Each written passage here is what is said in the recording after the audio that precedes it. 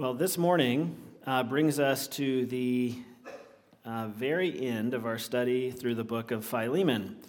This will be week number 8 in Philemon.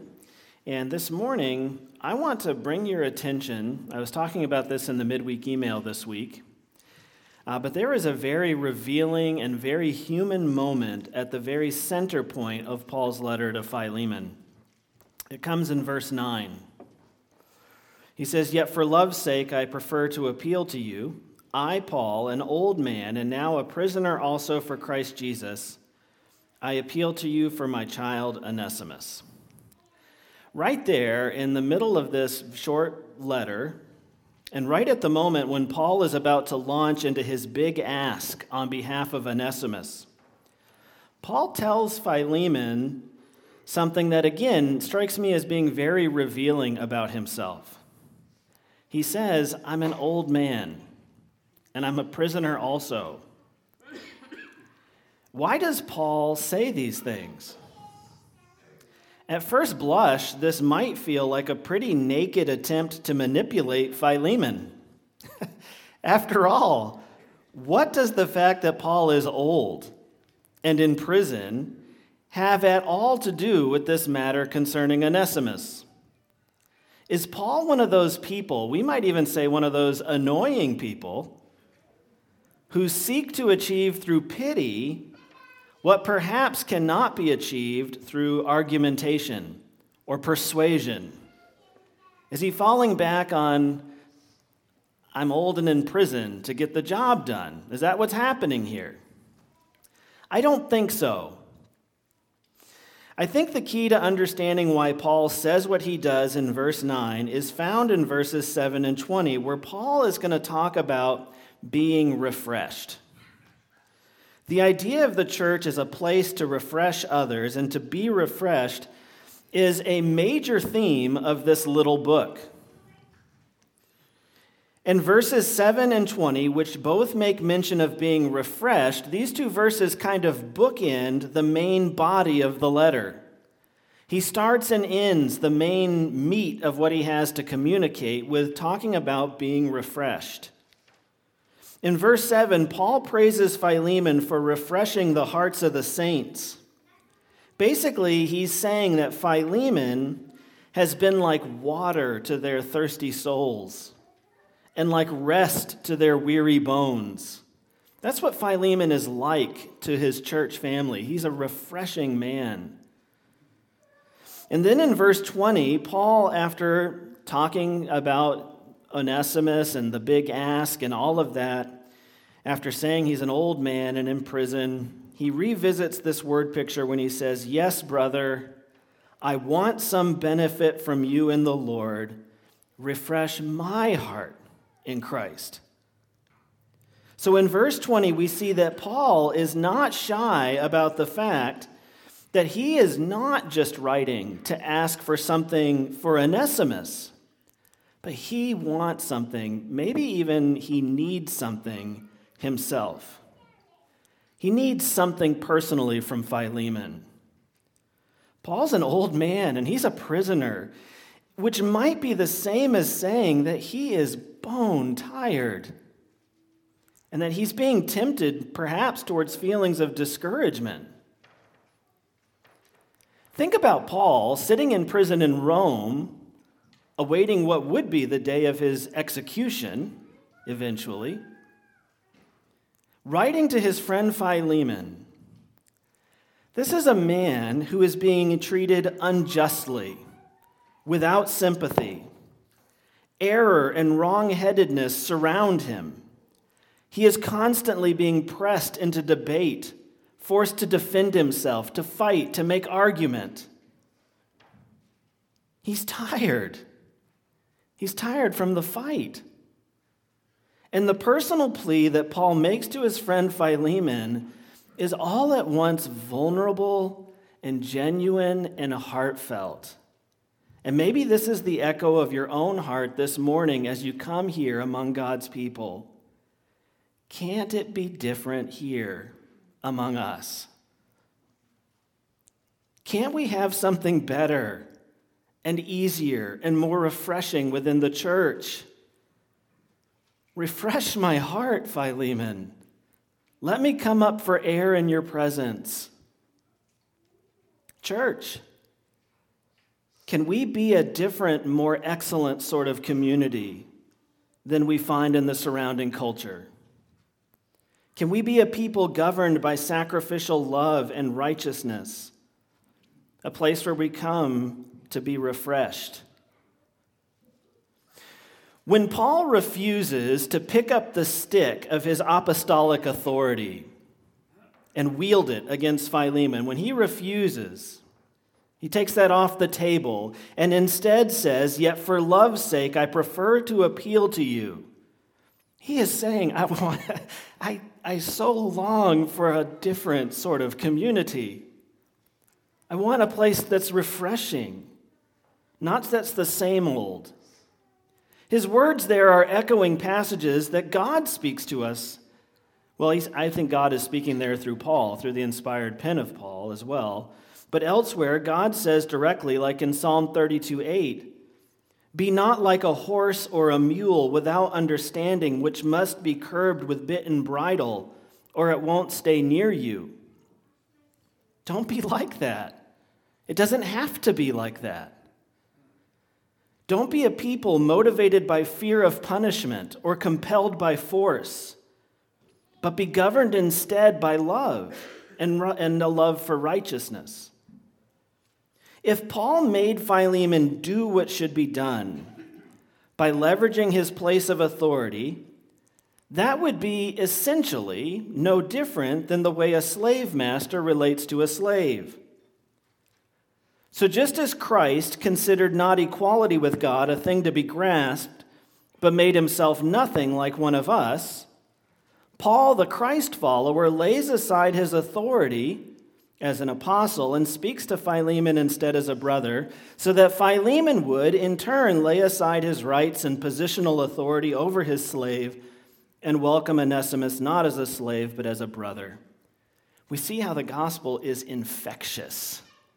It is a chain reaction when it is embraced truly and lived out truly. Isn't that a new, refreshing way of doing things? Very often when we describe something or someone as being refreshing, what we mean is that they are different in a good way. I just found the way you handled that so refreshing. You ever heard somebody say something like that? And of course what they mean is, that was not what I expected, and it was wonderfully so. I loved it. And what Paul is asking of Philemon is to live out the gospel in a way that would deviate unexpectedly, dramatically, to be different in a good way from the tired patterns of this world. The Greek word for refresh, used in verse 7 and 20, is anapao, which carries the idea of taking a break from something exhausting so that you can regain your strength. For example, it's used in Luke 12:19 in what linguists would call the middle voice, when Jesus says this, telling a parable. He said, "I will say to my soul, soul, you have ample goods laid up for many years. Relax, eat, drink, and be merry." That word relax, to take a break from your work, is anapao. That's the word, the same word that Paul uses for refresh my heart. Let me take a break. We also find this same word in that very famous line from Jesus, when he said, "Come to me, all who labor and are heavy laden, and I will give you anapao, rest." Take a break. Be refreshed. So again, we come back to the idea that we have revisited so often in our study of Philemon, which is that this short little book is an absolute masterclass on how the gospel ought to be lived out and put on display among God's people, the church. We are sincere, from the heart imitators of the one who said, "I will give you anapao. I will give you rest." That's fresh, that's refreshment, relaxation, a reviving. Fellow Christian, do you believe this morning that the church is called to be a place of refreshment in the midst of a weary world? When you come among God's people, do you experience rest, nurture, understanding, encouragement, a sense of belonging, and something that is different in a good way from what you experience in other contexts in the world? Is that what you personally aspire to be to your brothers and sisters in the church? The first question is Christianity 101. The next one is 2.0. When you say, boy, is this what I'm finding here in the church? That's a good question to ask. But it's a better question. I think it's a question closer to God's heart. Is that who I'm being to my brothers and sisters personally? Both are needed questions and things for us to think about here at State Road. I think any church that exists is going to be somewhere on the spectrum of not doing this perfectly. But I think that this is something that I have found among God's people from the time I was knee-high to a grasshopper all the way up until this present season in my life. I have found God's people to be refreshing, needed, a reviving presence in my life. I hope you're finding that here at State Road as well. There are almost too many passages to cite that speak of the church as a people set apart. Here are just a few examples. We're a people within a people, a distinct people. Romans 12:2 says, "Do not be conformed to this world, but be transformed by the renewal of your mind, that by testing you may discern what is the will of God, what is good and acceptable and perfect." Don't be conformed to the world. Be a people set apart. 1 Peter 2:9, "But you are a chosen race, a royal priesthood, a holy nation, a people for his own possession, that you may proclaim the excellencies of him who called you out of darkness into his marvelous light." I always liked how the King James renders that, a peculiar people. It's always funny to read in your Bible. John 15:19 says, "If you were of the world would love you as its own. But because you are not of the world, but I chose you out of the world, therefore the world hates you." You're a people set apart, distinct. And in 1 Peter 1:16, we read this, "You shall be holy, for I am holy."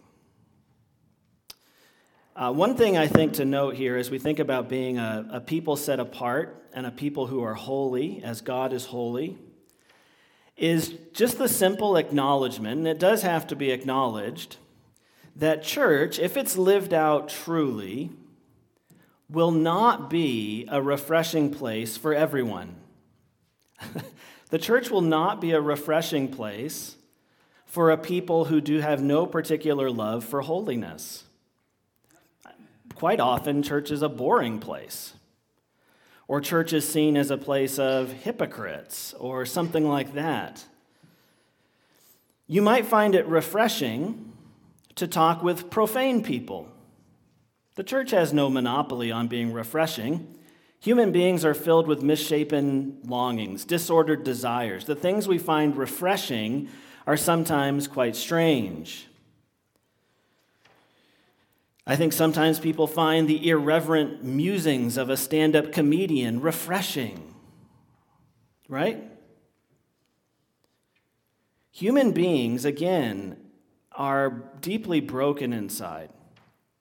But for people who have been transformed by the Holy Spirit so that they hunger and thirst for righteousness, they are often satisfied and refreshed when they come among people who share that same high regard for God's glory and a shared commitment to live that out in community.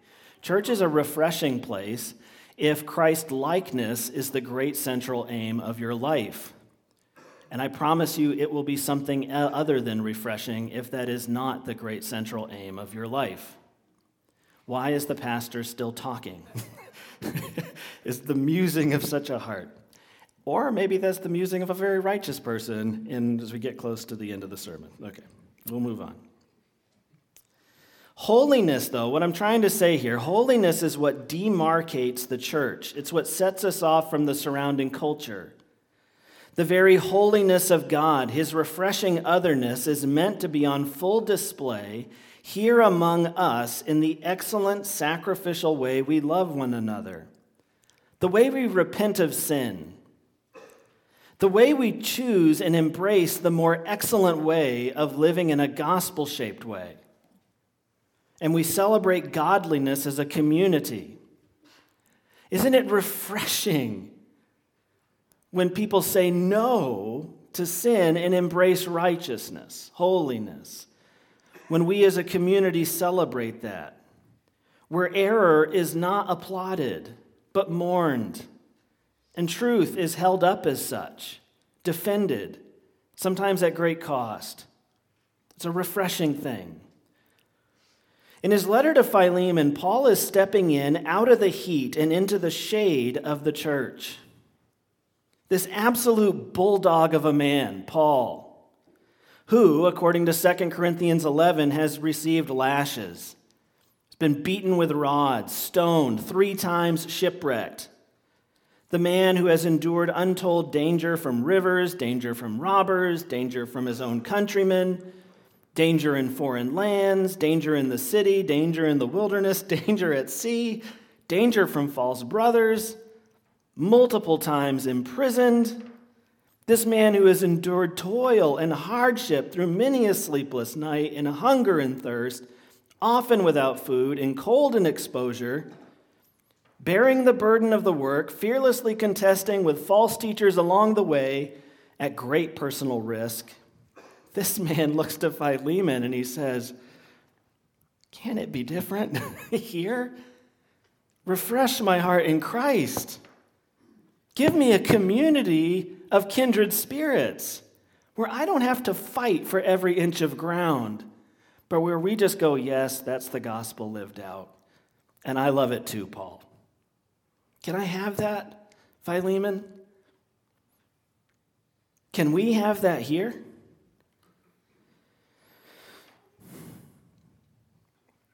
I have this week been repurposing Paul's cry, refreshed my heart in Christ, as a prayer.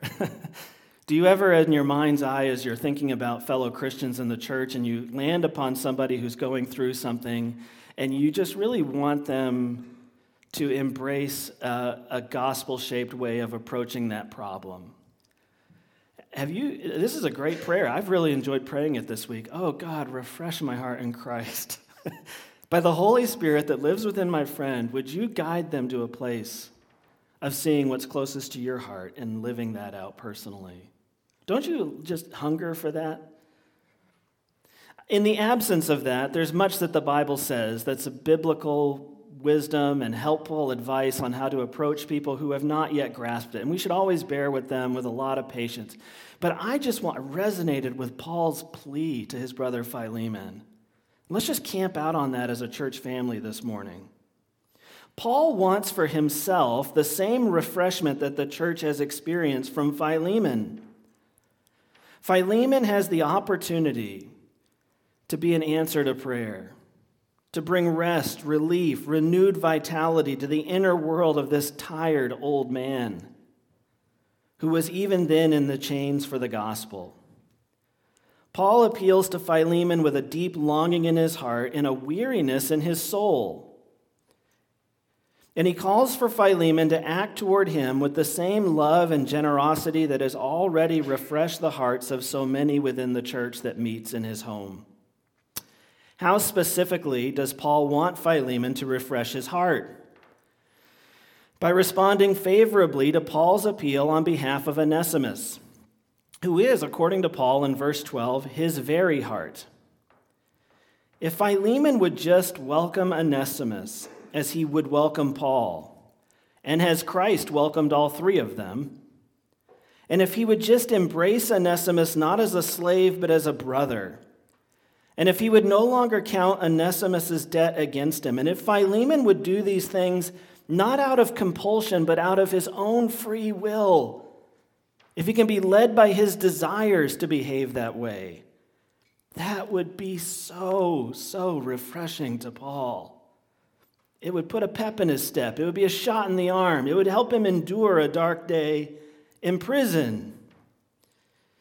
There is nothing so refreshing to the heart of a Spirit-filled Christian than to see God's people get it and to learn to walk in sincerity as a true-hearted Christ imitator by showing extraordinary love and mercy and kindness to one another, and to forgive one another and embrace one another and welcome one another as Christ did for us. When church members extend grace to one another, I think other people in the church take heart. We're all refreshed in the midst of a community that operates on the principles of grace and love as God intends. It's water in the desert. In John 3:4, another apostle, the apostle John, said, "I have no greater joy than to hear that my children are walking in the truth." I have no greater joy. It's refreshing and most certainly different in a good way wherever God's people are found walking in the truth.